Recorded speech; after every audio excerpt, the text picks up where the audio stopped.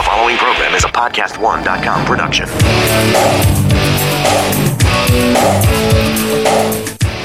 It's great to have you here on the Clark Howard Show, where it's all about you and your wallet. I want you to learn ideas from me so that you can keep more of what you make.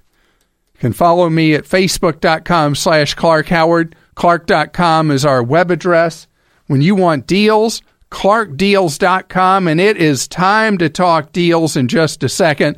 But coming up in 20 minutes in today's Clarkrageous moment, we're going to talk about a nasty, nasty thing when you give money to people that you hope it's actually going to benefit, but the money is siphoned off. I'm going to tell you what you need to be aware of when you donate to a charity. And a half hour from now, the cyber thieves are out and about all over the place, hitting big companies, small companies, charities, hotels, everybody in between.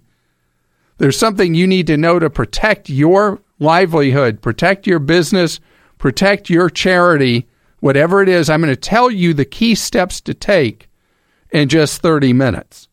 But right now, it's time for some good news today. This is something I'm very excited about. Verizon, after arrogantly having typical, big company kind of superiority, the marketplace cut Verizon down to size. Verizon was losing market share by the millions and millions and millions of Americans saying, Verizon, get lost, because Verizon had become unbelievably expensive for cell phone service, far, far more expensive than its competitors. And Verizon finally cried uncle. And Verizon has joined the competition and gone to unlimited data on its cell phone plan offerings. You have to ask for it if you are an existing customer, but it is really designed to be a big money saver for a family of 4. So it's $180 a month for a family of 4 for unlimited data at high speed, full high def for video, which makes it, as far as the video quality, superior to T-Mobile and Sprint. And AT&T, that is only allowed unlimited data if you also signed up for DirecTV, will have to fold and go back to straight unlimited data. If you are on a legacy Verizon plan where you have the tight data caps and you want to stay with Verizon, you'd be really smart to switch to the unlimited data plan, which opens up so many possibilities. And by the way, Sprint today is offering a deal that sounds like I must be missing a digit or missing brain cells, but this is accurate. 5 people can get unlimited talk, text, and data for a total for 5 of $90 a month. That's $18 a line per month, the rate guaranteed till March of next year on Sprint. Sprint is a damaged brand name. The network was the worst of all the cell phone carriers. A lot has changed at Sprint. The damage to its brand not repaired, so a lot of people won't consider it. But what an amazing deal. Now, here's the thing for you. With all the cell phone carriers, because they're in a competitive business, going back to unlimited data, free of caps of any kind, other than there's something called prioritization. That's really a pointy-headed thing I probably don't need to address. But you think about home internet service that is provided typically by a monopoly. The home internet service providers are going to data caps with big overages because they don't face what they think of as competition. But now, especially if you live alone or you're a couple, you may consider dumping your home internet connection and use your cell phone unlimited data as your internet connection And so you end up eliminating a bill out of your life and still have unlimited data. But wait, there's more. As I talked about the other day, if you are paying for pay TV, you should consider all these options where you eliminate pay TV, traditional pay TV, and you use streaming services with the unlimited data on your phone, and you can project it onto the TV in your home pretty easily. It takes like nothing now to project from your phone onto your TV. Think a Chromecast or something like that. And you can save money all over the place. You eliminate the home internet connection. You eliminate the pay TV into your home. Get a digital antenna for your TV. That's a redundant term. They're all digital. But anyway, get an antenna for your TV at home. You'll pick up a lot of TV for no cost. Supplement it with Hulu or Amazon Prime or Netflix or whatever. I mean, you're saving money everywhere you turn. And what I love about competitive markets is Verizon, even as recently as 2 weeks ago, was making statements about how they were happy with having their tight data caps and all their overages and all that until they weren't. Because when you lose millions and millions of customers with market share moving to cheaper providers, when you're in a competitive market, you have to change. And Verizon now has done so. And we have our cell phone shopping guide at Clark.com. If you are out of a contract, or even if you're in one, there are people that will buy you out of it. Look and see what your choices are. Because if you haven't shopped your cell phone provider and plan, and I used to say in the last 6 months, now I'll say in the last month, you're likely spending way too much money. Sue is with us on the Clark Howard Show. Hello, Sue. Hi, Clark. You're going to Costa Rica. I plan to. Are you a surfer, or what's taking you to Costa Rica? No, just to go to stay in the sun and just relax and just enjoy the scenery there. Well, you know, the cost of getting to Costa Rica and elsewhere in Central America has been going steadily down for the flights. But in Costa Rica in particular, a lot of the cost of the trip once you're there is actually higher than it used to be because of the amount of demand there is for going to Costa Rica, to the coast and also to San Jose, to the rainforest and all that. Have you ever been to Costa Rica? No, I have not. Magnificent place. Really great. Well, good. What we wanted to do was see about maybe going and flying into Liberia, where we'd kind of be over in the at the coast. Middle. Yeah. Yeah, and then do a round trip instead of starting in San Jose. So, tell me, do you live in a city served by JetBlue? Greenville Airport, I think, services them. I don't know if JetBlue flies. Or Atlanta. Well, I live right in between both. So Atlanta has JetBlue service only to the Northeast at this point. But I would go to JetBlue's website because many of the cheapest fares to Costa Rica, other Central American spots, and spots in the Caribbean now along the eastern seaboard, a lot of those cheap fares are there because of two airlines, JetBlue and Spirit. Now, JetBlue is a great airline. Spirit is an airline. Yeah, we took them to Puerto Rico. You took Spirit to Puerto Rico? Yeah. What was it like? Share with your fellow listener. They penny you to death. Everything you want to do, there's a service fee. Well, they didn't charge you to breathe, though. That might be debatable. No, it was just that there were a lot of extra charges. Once you got your cheap flight, there was lots of other fees. Yeah, I understand. I was looking at WOW Air the other day because we may do a TV story on WOW Air, which is an airline, a European airline that flies from the U.S. to Europe at some amazingly low fares. And what's funny is when you get past the ticket, like I was looking at tickets that were $99 each way to Europe, the add-on fees ended up being at least one way more than the fare was. Yeah. So, you got to look the all-in thing now. But if you want to go to Liberia, go in there, out of San Jose, whatever it would work out to be, how much flexibility do you have about your travel dates? All summer long is open. That's great. That'll get you a very cheap fare. What I'd like you to do is set up what's known as a fare alert from several different departure points. Since you sound like you're willing to travel a little bit, could be the best fares out of Charlotte, North Carolina, as an example.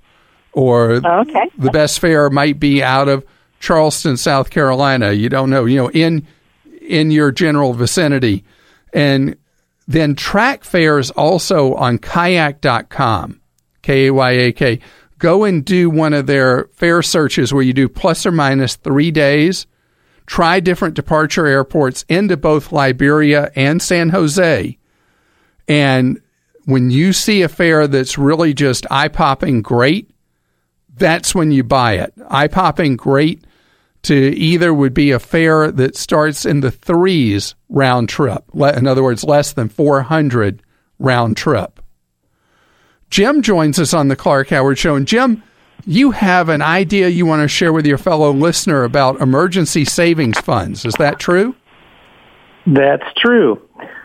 So, Clark, I already maxed out my retirement through Roths, and I have 401k, and I've got money sitting in the emergency fund, obviously for an emergency, but it's a pretty good chunk of money, and I was toying with the idea of taking maybe, half of it and putting it into a target retirement fund that either recently passed, like a 2015 or maybe like a 2020, knowing that they're trying to keep someone who is retired or about to retire, try to keep their money, from going down. Obviously, I know there's no guarantee, but I was wondering what your thoughts were as doing something like that in order to maybe earn a little bit of money on that. I think that is a very low-risk strategy to try to goose a return that right now you're lucky if you're getting 1%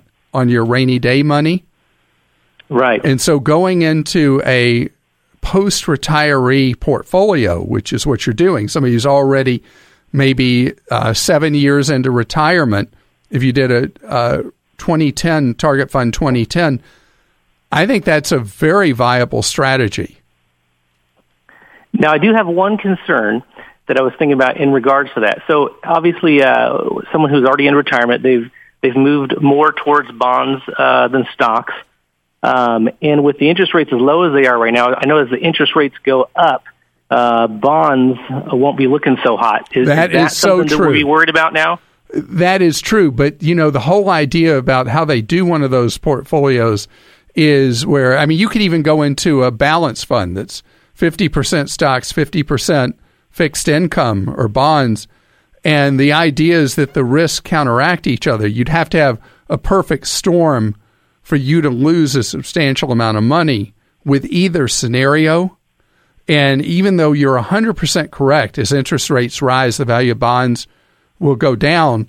If you're concerned about that, you could build your own portfolio using a short or ultra short bond fund and using a lower risk stock fund portfolio, and eliminate a lot of the bond interest rate risk. But the idea of, as somebody who's a max saver like you, of taking a lot of your rainy day money and investing it at a low risk kind of point of the scale, I think is great. It's time for today's Clark Rageous moment, and I want to tell you before I hit the Clark Rageous sounder that I so am grateful to the men and women who service in public safety and first responder roles. What they do to put their lives on the line for us every day is something that we should be so proud of them for and thankful for what they do. But there's some stuff going on behind the scenes you need to be aware of and be protective of your wallet. Scams, ripoffs, outrages. It's a Clark-rageous moment.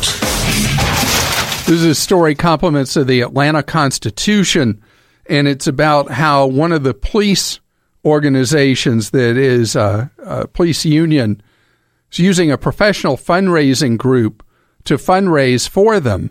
And the pitch is that you're raising money for the families of people that are cut down in the line of duty or to get police officers bulletproof vests. But the reality is the only money really coming in is going to the professional fundraisers. They're taking over 80% of the money. Of the rest, almost all of it is being used for functions of the union. And a fraction of each dollar, tiny fraction of each dollar, is actually going for the purposes that you're being solicited for. And this has been a problem again and again and again with solicitations for police and firefighter groups. They almost always are for-profit professional fundraisers who take almost all the money. What I want you to do anytime you get a phone solicitation to give to any charity or supposed charity, ask them to send you information on it. Usually they'll hang up on you when you ask for literature, but anytime you're going to give to somebody, don't give over the phone. Wait till you've had a chance to investigate the group, and more important, what happens with each dollar you give before you give up your hard-earned dollars to something that pretends to be for a cause you care about. You know, when you're a kid, there are a lot of things that you think exist. Unicorns, dragons, mermaids, you name it. When you're a kid, it's real. But when you find out later that they don't, well, it's kind of disappointing. Of course, as you get older, you get over the disappointment. But when you're looking to buy a car, there's nothing worse than finding the one of your dreams online, and then you find out later it doesn't really exist. It's not true. That's why at TrueCar, they show you real pricing on actual inventory. This isn't pricing offered to you by TrueCar. It's an actual VIN-based price from a TrueCar certified dealer in your area. Real prices. And these aren't just any dealers either. TrueCar certified dealers are a carefully curated network of dealers committed to transparency. They offer competitive prices and a faster, easier buying experience for you. It's a fact. TrueCar customers are more likely to enjoy a faster buying process when they connect with the TrueCar certified dealers. And, on average, they save over $3,000 off the MSRP. So when you're ready to buy that dream car, visit TrueCar and enjoy a more confident car buying experience. Some features not available in all states.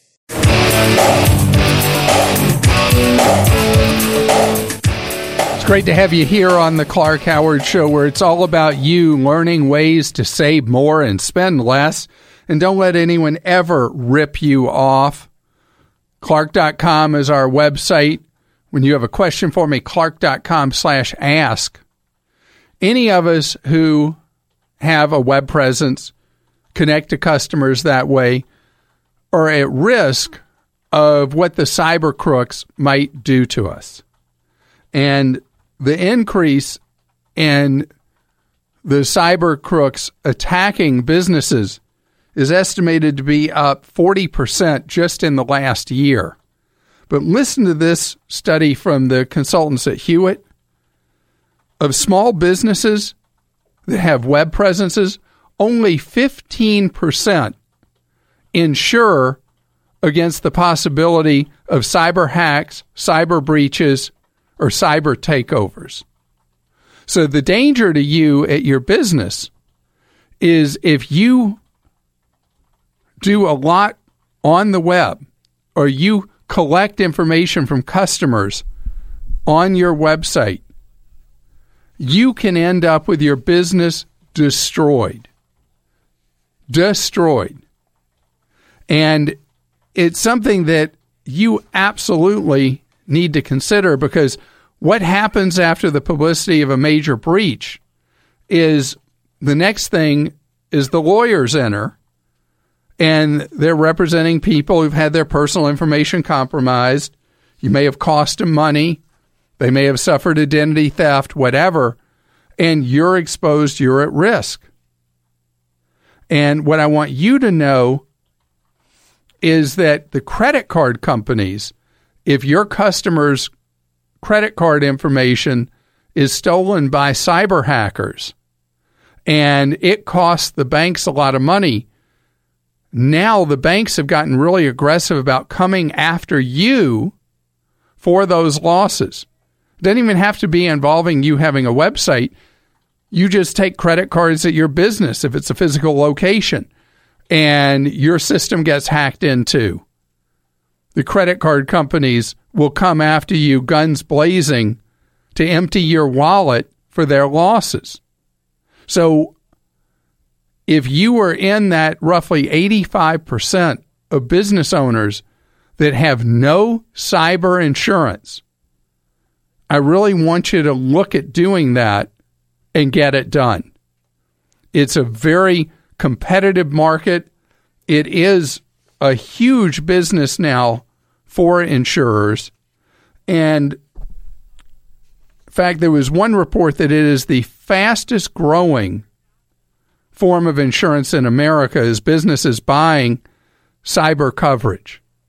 And so for you, the things that would make it clear that you need to have this coverage is any business that collects personal information on your customers, i.e. any doctor's office. If you're a medical practice and you don't have cyber insurance, you are out of your mind because you're collecting such personal information, names of people. You're probably foolishly asking people for their social security numbers. You've got place of birth. You got all kinds of personal information on your customers, your patients, and you are very much exposed to financial losses if you don't get it. Now, the good news is that business brokers for insurance are all over this market now. They know all about it. They sell these policies all the time. And one new feature with these things I've been reading about is that what you pay for cyber insurance may be variable based on what protocols you're taking at your business to make information more secure.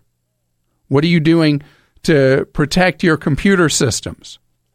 Something we did with my e-commerce site where we sell books and T-shirts and things like that is we went to an outside vendor, PayPal, for accepting payments so that we no longer are involved at all with collecting any credit or debit card information from anyone. It was a step we took specifically to reduce, can't eliminate, but to greatly reduce the risk that it would be my fault that you suffered a loss of your personal information because of something we had failed to do, that by instead having it done third party with a company that everything about them has to be protecting information, it was a way to provide better protection for you and for me.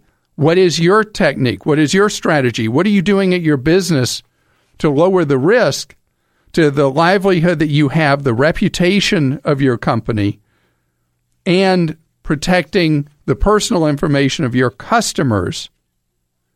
All these are things you should be thinking about at your business.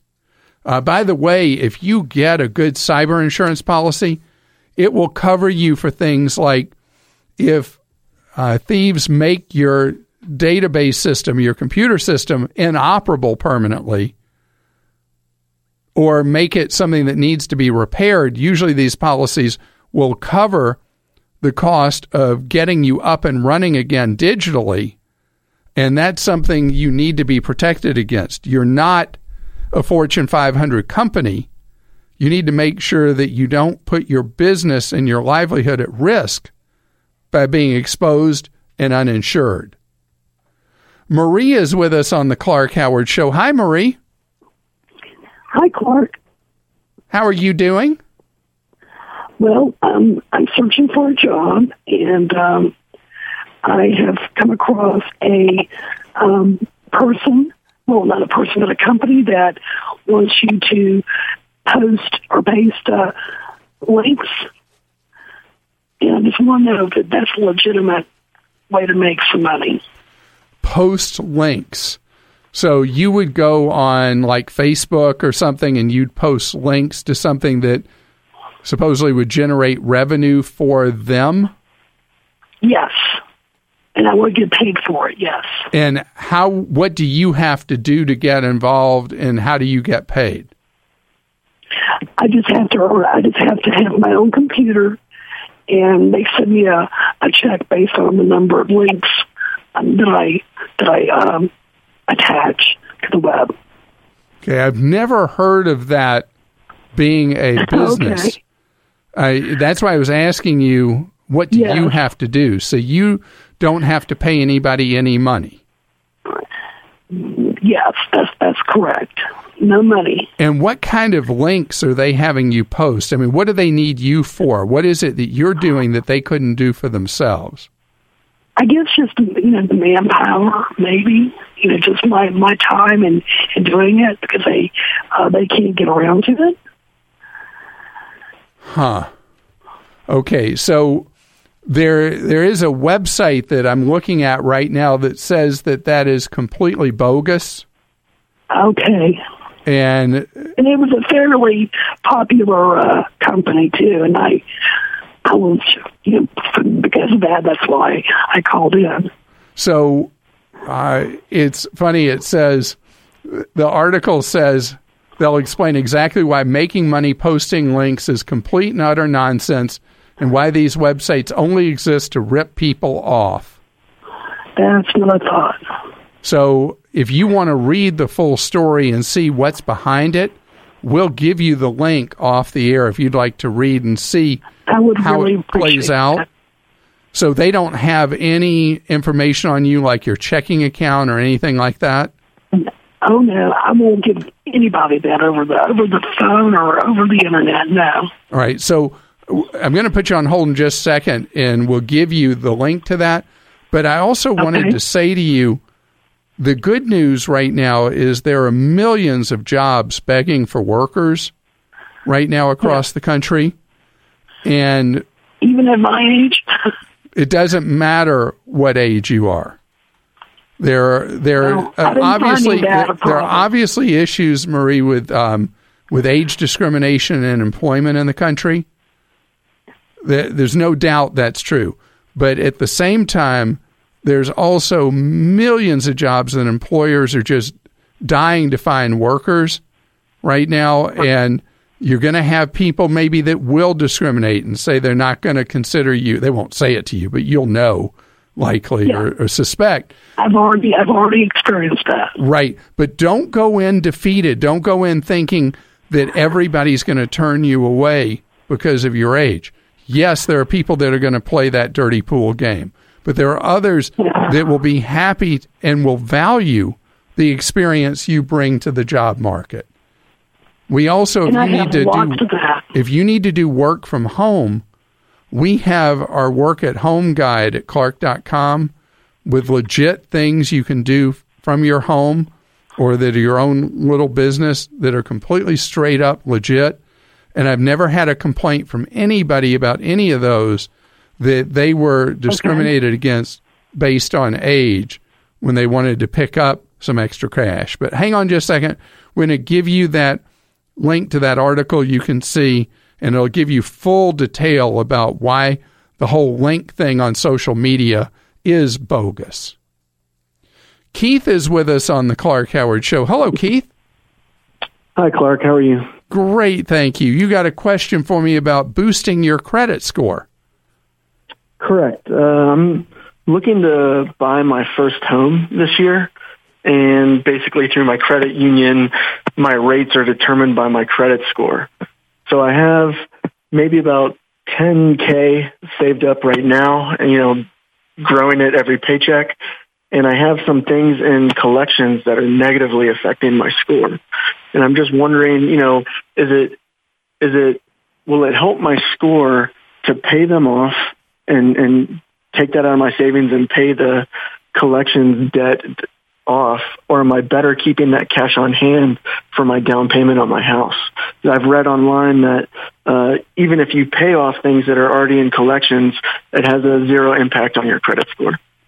So if you have a collection on your report, that is the main factor in what happens with your credit. So if you pay off an old item, it will raise your score potentially some, but it depends on the scoring model being used, how much effect it has. So the newest scoring models, like the newest FICO model, gives you a good bump in your credit score if you take an active collection and settle it, pay it, and it's now reported as a zero balance. But the lender has to be using the newest model of the FICO scoring, which just completely depends on the credit grantor. Got it. So it's not whether one of the three credit bureaus are using the latest model.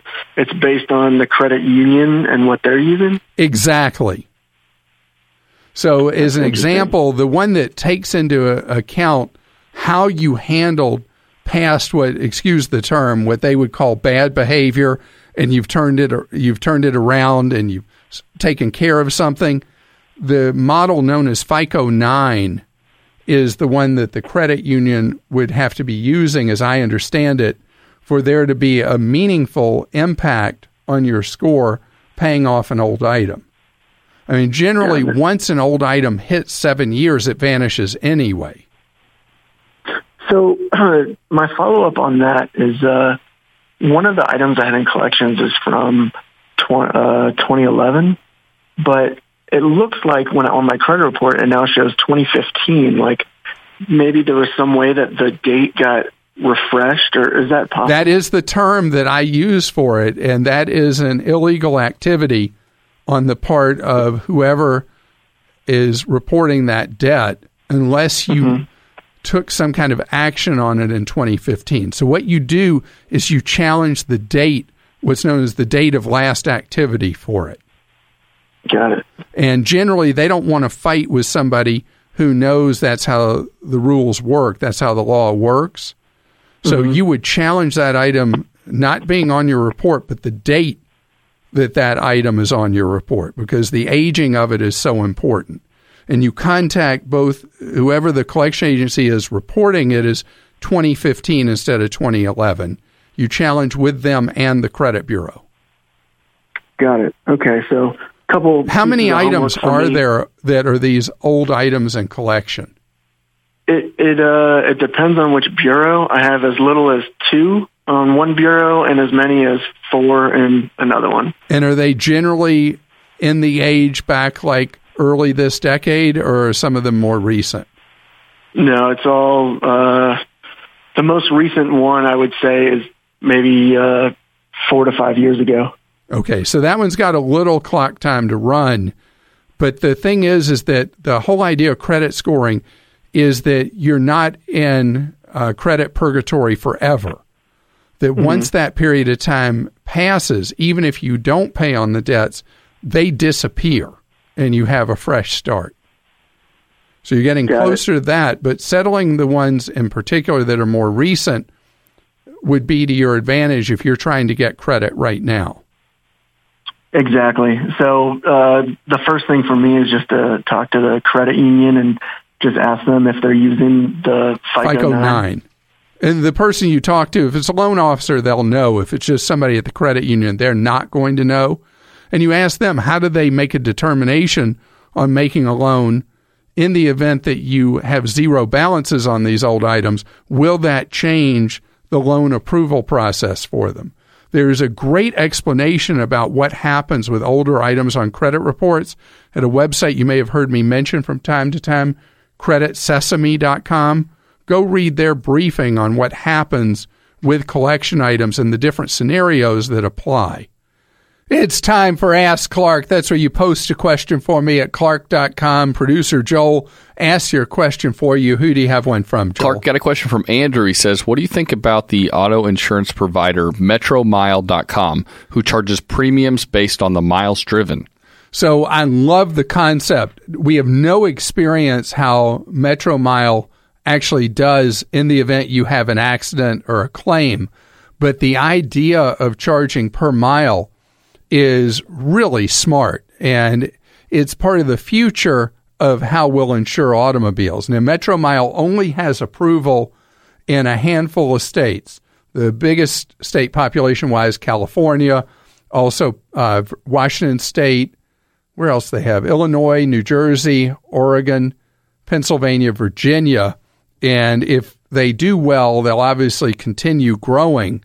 But as people drive a smaller number of miles, which is where we're headed as a country, paying only for insurance for the miles you drive is definitely part of the future equation. Rocket Mortgage by Quicken Loans proudly supports this podcast.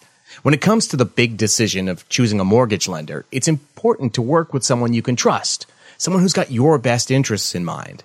And with Rocket Mortgage, you'll get a transparent online process that gives you the confidence to make an informed decision. Don't waste time searching through stacks of paperwork. With Rocket Mortgage, you can securely share your financial info to get a mortgage approval in just minutes. You can even adjust the rate and length of your loan in real time to make sure that you get the mortgage solution that's right for you.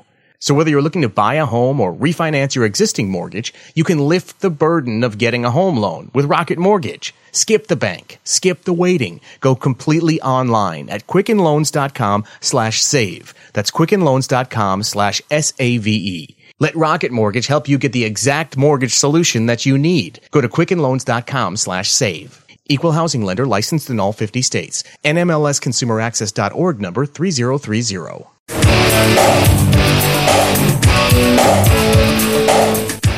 I'm so glad you're with us on the Clark Howard Show, where it's about you learning ways to save more and spend less and avoid getting ripped off. On the web, Clark.com. When you have a question for me, Clark.com/ask. When you want deals, ClarkDeals.com. Coming up in a half hour, underwear about to enter a price war? Who would think that you would get involved in an underwear price war? But it could benefit your wallet. I'm going to tell you what's about to go on that you may not be focused on, but could save you money. That's coming up in just a half hour. What about making money? Well, over the weekend, there were reports that the financial house Vanguard, now the second largest financial house in the world, now has $4 trillion of people's dollars in their investments. $4 trillion. That's 4,000 billion. And that last year, Vanguard took in more money from investors than all other financial houses combined in the United States. And why is that? Well, because Vanguard is a co-op owned by its members, like a credit union for investing, and charges generally 1/30 of the cost for investments than if you have your money with an insurance company doing things like annuities, and about 1/15 to 1/20 of the cost of being with a full commission stockbroker. And so over time, because of the effect of all the information available through the internet, knowledge can be power. And people are far more aware that you want to be funding your own future instead of that of whoever the salesperson is who you've been dealing with. But in addition to Vanguard, there are many companies that do a very good job watching out for you.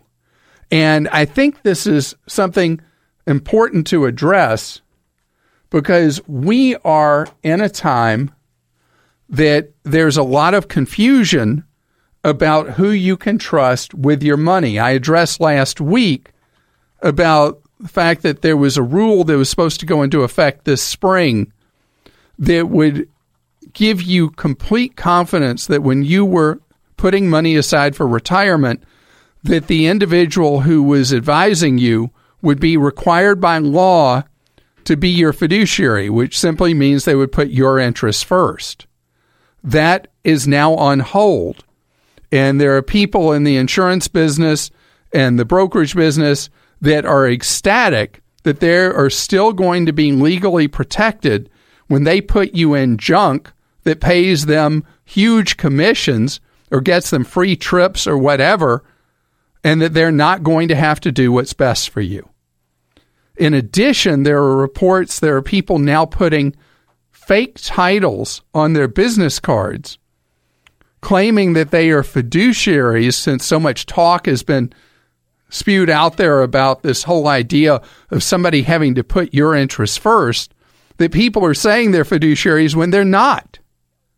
So what I've done instead is I've gone high road here. At Clark.com, I have a basic explanation about what a fiduciary is supposed to do for you, and I have a list of companies that, to my knowledge, and I'm confident that these companies I've listed are companies that you know the advice you would get and the investments you would make through them, that the costs are going to be low, and that it's information and advice you can trust. And the list is very short at this point. I have only 7 firms, Vanguard and 6 others, on the list as organizations you can trust. And I have a note in particular I want to make to you.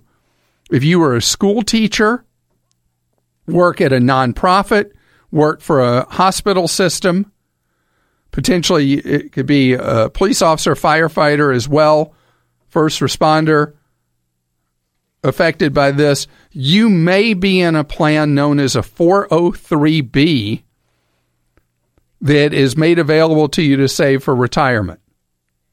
Of all the providers of 403B plans, there is only one that offers ultra low costs, and that is TIAA.org.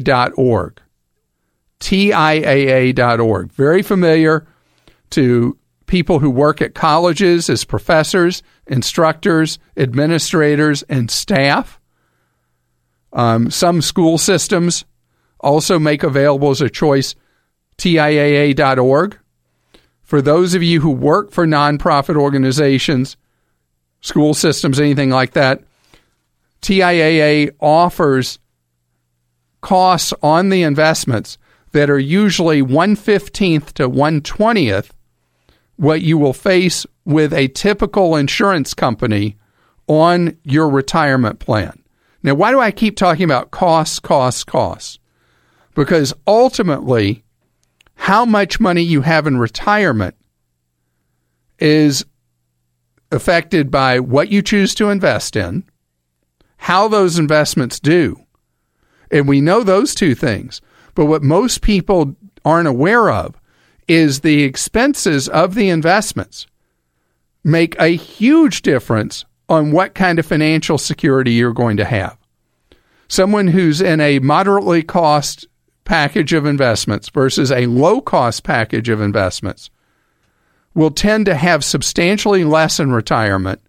And there are different mathematical formulas and studies that show that somebody in a low-cost series of funds can retire years ahead of somebody who's in moderate-cost funds, and many, many, many years ahead of somebody who's in the ultra-high-cost funds.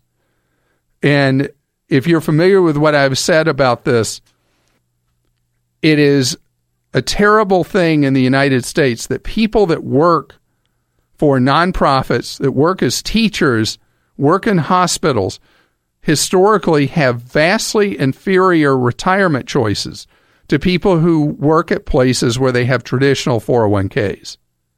And I don't know why the U.S. Congress sold you down the river, but the Congress did, and left you at the mercy of a lot of people that would take advantage of you. And there will be additions to the list of companies I have because the marketplace is forcing it. Just like when I started off talking about how Vanguard has become the second largest financial house in the world. And it's because of an unrelenting focus on you and low costs for you. And as market share moves, people are going to have to reform and change. I saw an ad and I read, if you want to be as dull as I am, make sure that every week you read Barron's Magazine. That is the investment Bible, if you will, for really dull people. And comes out each Saturday. And in Barron's, there was an ad for Fidelity investments and low-cost funds that Fidelity is offering. And the chart showed that on each of these funds, they were cheaper than Vanguard. That's what the marketplace does when the information is available and people are aware. Fidelity, having lost market share over the years to Vanguard, says, we're going to out-Vanguard Vanguard. And who wins? You do. OJ is with us on the Clark Howard Show. How are you doing today? How you doing today, sir? Great, thank you. You are going to have your own web presence, is that right? Yeah, that's what I'm trying to do. I'm currently a real estate agent. Actually, I'm active duty in the military too, Navy too. Well, thank you so much for your service to our country. How many years do you have in the Navy? 18 years. Okay, you got to make it 2 more. I got to make it 2 more, Clark. I got to make it 2 more. Yep, because 20 is such a key number. Do you know that people going into the military, I think it's starting next year, will not be under the same system likely that you've been under and will not have that great pension to look forward to? Yes, Clark. It's a blessing that I joined when I joined, you know. Well, and thank you for what you've done for this great land. Yes, sir. So I listen to you all the time, Clark. I really appreciate it. You know, I send out some of your stuff to other guys in the Navy, and they really appreciate it too. And what the question I got for you today is, I'm trying to build my real estate thing, and I know there's some websites out there. I wonder if you knew any website I can build mine for free. Oh yeah. There's there's probably 10 big players now that will help you build a website for free. And the reason they all will do that is they want to make money hosting that website, with the monthly hosting fees, although none of them have really high hosting fees. Okay. And so the one that's best known is Wix, W-I-X. W-I-X. Okay. And Wix, the techies usually give Wix the highest rating as far as free tools to build your website. And but there's a bunch of them. In fact, our producer Joel, while we're talking right now, found a chart for me that's a matrix of all the advantages and disadvantages of all the big players in building websites. And it's a review in PC Magazine, and it's a new one. There's a new article. So if you go to PCMag.com. PCMag.com, I got you. And search box, I'd do website building or something like that, build a website, and you should find this chart that shows you the goods and the bads of each of the sites you can use to build your site.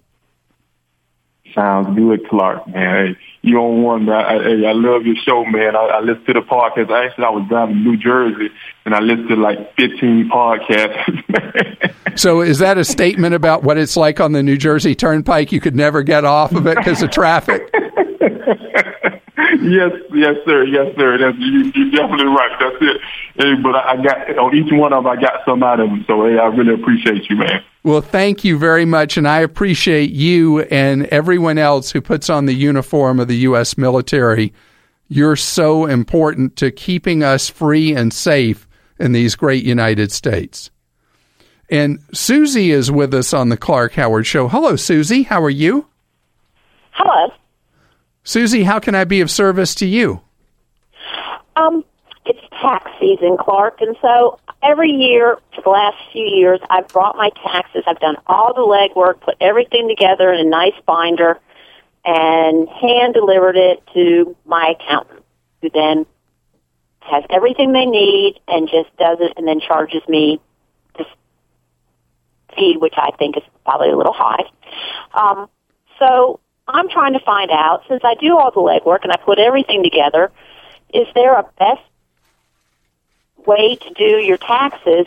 Is it worth paying somebody to do it, or is there a more economical way to do it? What's the best and most effective way to do it when you have... All right, I got the test for you. Okay. It's going to require you to do a little bit of double work for one tax season. But if you want to see, are your taxes the kind that you could prepare yourself and be comfortable with the result and what it says your net tax is and feel good about that, is you do what you've done in the past, you gather the information, you provide it to the accountant, and at the same time, run your taxes through one of the free tax prep systems. Approximately, what kind of annual income do you have? General ballpark. 70. Okay, so you are right at the cusp of being able to qualify at Free File with the IRS, where you could prepare your taxes and file them for free. Based on your adjusted gross income, you may qualify, you may not, depending on where your AGI comes in. Also, Credit Karma Tax offers free preparation and free tax filing regardless of income.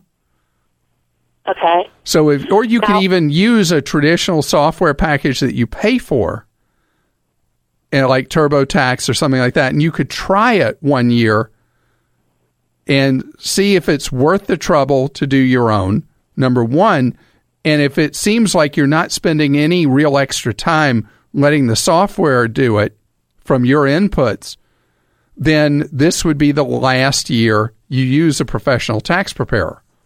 On the other hand, if the result the preparer comes up with seems to be more thorough and feels more accurate after you do it and you do the software, or you find this is more work than you want to get involved in doing your own, then you would keep using the professional preparer. There is no automatic answer here. That's why you need to do the extra work this one time, and then you'll know, Susie. It's time for Ask Clark. That's where you post a question for me at clark.com. Joel asks your question. Joel, what you got? We got a question from Margie. She says, Clark, I would love the information you had on one of your shows about speeding up my old computer. I have an old one, and I don't want to buy a new one. So you're probably referring to Neverware, which I talked about, I guess, a couple of years ago, and then Neverware turns an old computer that's becoming like a doorstop into a Chromebook. Chromebooks are the sleek, fast, simple computers that are basically web surfing machines. They're very resistant to viruses, which makes them a great choice for a lot of cases. They're taking over the education market.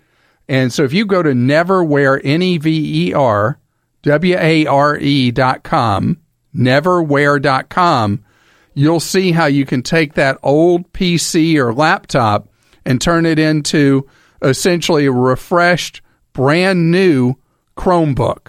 I love my Chromebook.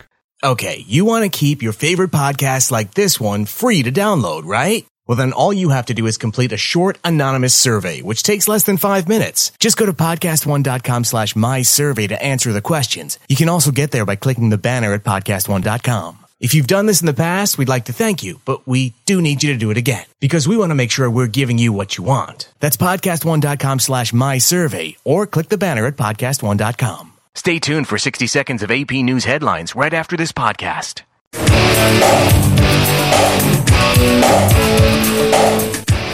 Glad you're with us here on the Clark Howard Show, where it's about you learning ways to keep more of what you make. Clark.com is our web address. You're looking for deals, clarkdeals.com is the place for your wallet. And speaking of deals, What do women's underwear and car parts have to do with each other? Riddle me this, riddle me that. They're both markets where Amazon has decided there's a lot of money for them to make. I told you last month that Amazon is doing a huge push into car parts. And their goal is, it's an industry that has a number of players, but Amazon believes that they can come in at lower price points and take a lot of market share. Well, now they've decided that women's underwear is an area where Amazon can make a huge inroad. And Amazon already, by some measurements, is the biggest seller of clothing in the United States. And now they've decided to up the ante, and they are going right after the mall sellers of women's underwear and bras like Victoria's Secret. And they're coming in with, as Amazon does, extremely low pricing. I saw an item on MarketWatch that people in the business believe that Amazon's cost for garments is higher than their actual selling price. That Amazon is selling their imitation of a Victoria's Secret bra for $8.75. That's $40 at Victoria's Secret. And there's a lot of people wondering, does Victoria's Secret have anything actually to do with the cost of the goods, or is it more about the whole image they've created and the look and all that? They do the Victoria's Secret models and all that. And that how's Amazon with the click of the mouse going to compete with that? Well, the marketplace will decide. Target already, in a move that I mentioned, I guess, 2 years ago, has been offering a line of women's underwear and bras that were specifically designed to compete against the mall sellers at generally half of what you'd pay for the equivalent in the mall. And now here comes Amazon at a much lower price point. And with Amazon, what they do is they see a marketplace where they have very low market share. They believe there's room for them. They develop their own product. And then they sell the daylights out of it. At least that's their intention, even if they lose money on it, to gain market share. And then once they gain their market share, they raise prices, which is Amazon's business model. But in the meantime, when they are in the market share acquiring phase, there are deals to be had. And if you're looking for one of the names they're using for the women's undergarments, Iris and Lily is a name that Amazon's using. And maybe you'll find that, at $8.75, maybe it's worth giving it a try. If you like it, you keep buying them. If you don't, you've lost $8.75. So it's your money. And I wouldn't want to be in any business that Amazon decides they're coming after you for market share. Diana's with us on the Clark Howard Show. Hello, Diana. Hello. How are you doing? I'm well. Thank you for taking my call. Certainly. You have a question for me about getting to theater and not having your wallet emptied as a result. Is that right? Yes, my husband and I just moved to Connecticut, and we're really close to New York City, and I'm really looking forward to going to some Broadway shows, and I wondered if you can help me out with getting cheap tickets. First of all, if you're in Connecticut now, you have to refer to yourself as being in the tri-state area. You'll hear that term over and over again now that you're there. Okay. You haven't heard that yet? I have heard that, yes. Yeah, you'll see it in the TV ads and radio ads, all across the tri-state area. So for you, if you want to see a lot of shows, take in a lot of Broadway and off-Broadway, there's a great opportunity for you joining the the Theater Development Fund. I don't know if you've seen this. They're the people that run those ticket booths in Manhattan, and there may be one now in Brooklyn, that are for the tourists coming to New York and they want to go see a show and they stand in line to buy tickets. Well, when you're local, you can join the Theater Development Fund. And I think it's like $35 a year, something like that. $34 a year, actually. And then it gives you access to ticket offers that are deals without you having to go stand in line with the tourists. Great. So that's one thing I would do. Also, because you're in the tri-state area, this would also work for somebody who's in New York and wants to buy a same-day ticket and hope for a good deal. There's a website called Today Tix, T-I-X. Mm-hmm. It's not just for New York. I think it's a number of markets around the world where there's big theater scenes. Oh, yeah, all around the country and also in London. And with them, you each day see a list of shows available and what deals they have available for those shows. Okay. And I got one other one as well that is the one that I've talked about for a few years called Broadway Box. Uh-huh. Have you seen that one? I have not. So BroadwayBox.com. And if there's a particular show you think, hey, I really want to go see this particular thing, if you're a member of the Theater Development Fund and you have the deals available through them and you look at Today Tix and all that, you can always compare those to Broadway Box. Wherever a particular show you want to see and a performance you want to go to is the cheapest, you just buy it there. Oh, great. And none of these are you going to find deals to Hamilton. That's one of the ones I wanted to go to see. Okay, so I did something so awful. In December, I was looking to buy my wife a gift. She's an actress, and in addition to performing, she loves going to see performances. And I'm on the website for Hamilton, and they had some tickets for the second week of January that were $100 and I forget what, right from the box office. And I didn't buy them. And then I realized later, I'm a complete idiot, aren't I? Yes. I'm not just dumb. I'm all the way to the idiot side of the extreme that I missed realizing what an opportunity that was. Because, see, for me, seeing a play be $100 and something was like, that's incredible. That's so much money, having no idea that people were paying in the thousands to go see it. Yes. But you can be patient, and if you look around on their ticket sales are controlled by Ticketmaster, and you look far off into the future and look at weekday matinees, you very well may find one that you can buy direct from the theater and avoid all the scalpers selling through Ticketmaster Exchange. Okay, great. Thank you very much. All right, and I hope you enjoy being able to take in all that theater. Oh, I'm looking forward to it. My daughter is going up. She's in a theater program at her high school, and she's going to New York for second year in a row for 5 days of theater immersion, and she will see, I think it's 8 plays in 5 days, and she's so excited. Hope she enjoys it. Again, Mary's with us on the Clark Howard Show. Hi, Mary. Hi, Clark. How you doing? You? I'm doing great. How are you? Good, thank you.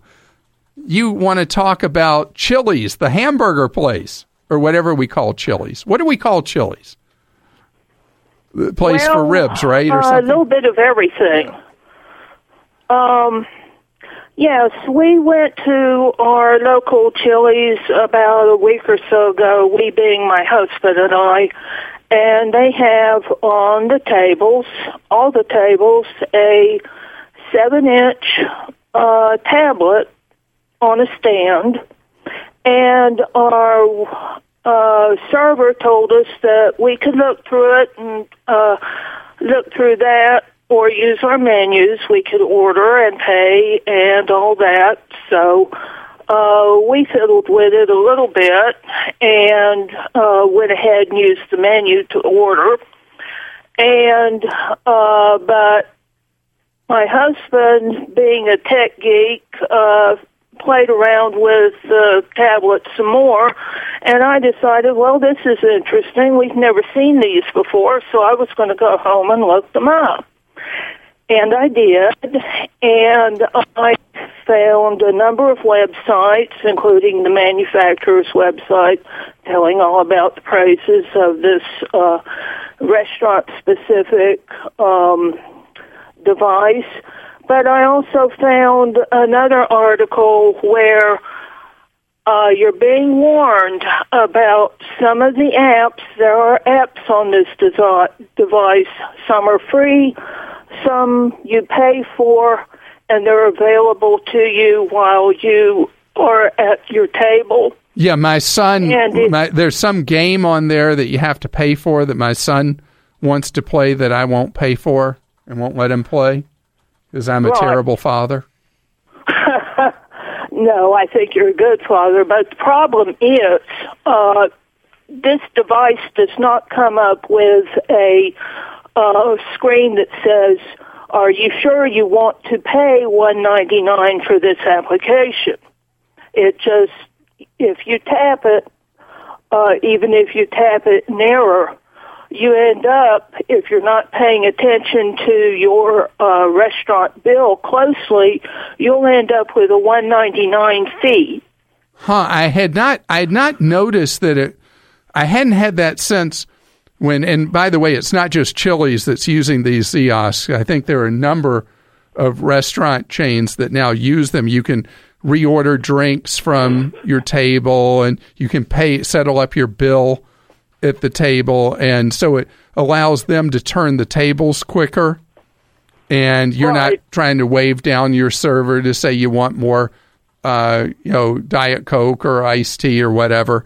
And so it has potentially profit benefit for the restaurants that have them and a customer service component for you that you're not having to try to get somebody's attention to get something. But as far as the games not being clearly disclosed that you are going to be charged for it, I'll tell you what I'll do. Next time we're there, Mary, and my son wants to play the game, and I tell him no, I'll be looking closely to see, do they need to beef up the disclosure? Right.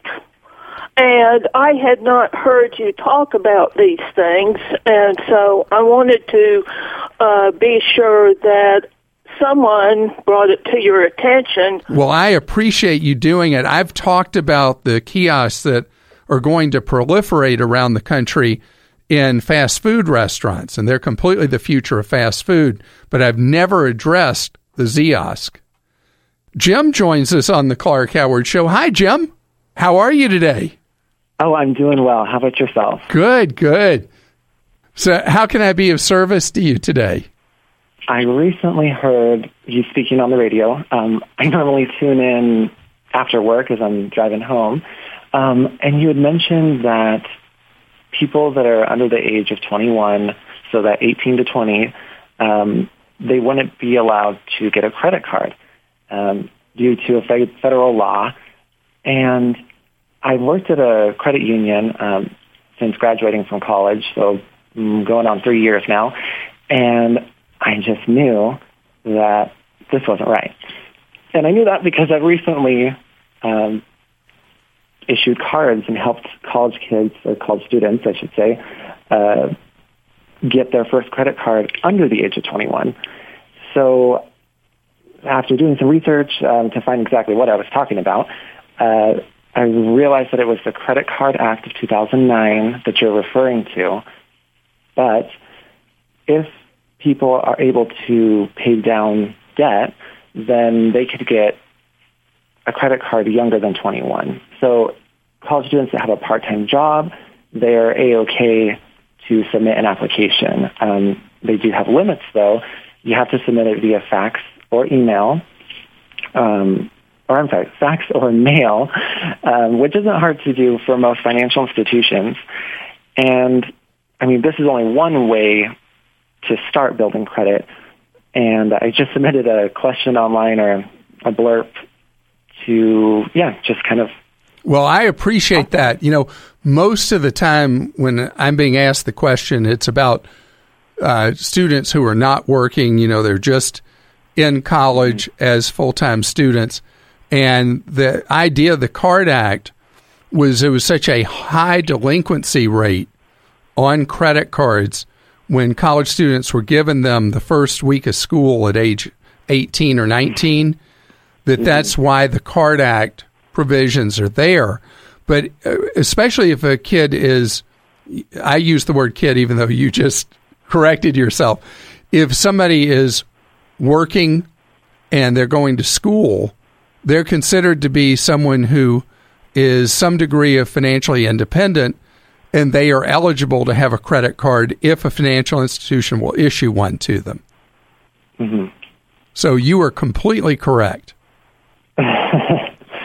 Well, the other thing is, I know plenty of high school students, they graduate, maybe they don't go on to a technical school or a 4-year degree program, but, you know, they go right into the workforce. And for them to have to wait until they're 21 could be quite a burden. But they don't have to. If they show that they are under the CARD Act, as long as I understand the provisions right, as long as they are financially independent, they're eligible to apply for a credit card at 18.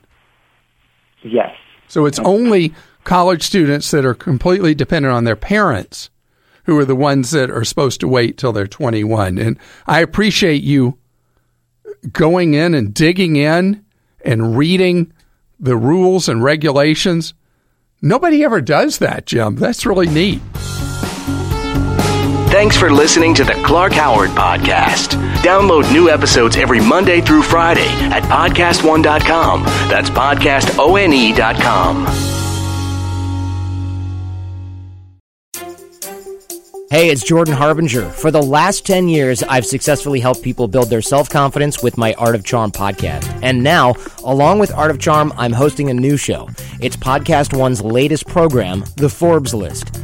On the show, we talk to the Forbes editors that curate their famous and respected lists, like self-made richest people, billionaires, and highest-paid athletes. We'll get behind-the-scenes insight and information that doesn't make the print cut. It launches this week, on February 16th, so please subscribe on iTunes to the Forbes List, and don't forget to rate us, review, and share. What we're learning about the Manchester bomber. I'm Rita Foley with an AP News Minute. The father of the alleged Manchester suicide bomber says his son didn't do it. We don't believe in killing innocents, he told the AP. But the father reportedly was a member of an al-Qaeda-backed group in Libya years ago. That, according to a former Libyan security official. Meanwhile, police have carried out raids on a block of apartments in Manchester. Witnesses say they heard explosions. Alan Kinsey was a neighbor of the alleged bomber. The actual family that had been there, I'd never really come across them in bad ways. It was always, even when I said hello, they never seemed to speak back to you. It was just like kept themselves to themselves, and that was about it. The British putting more military troops on the streets now as police say it's clear this is a network they're investigating. President Trump has arrived in Brussels for NATO meetings after a visit this morning with the Pope at the Vatican.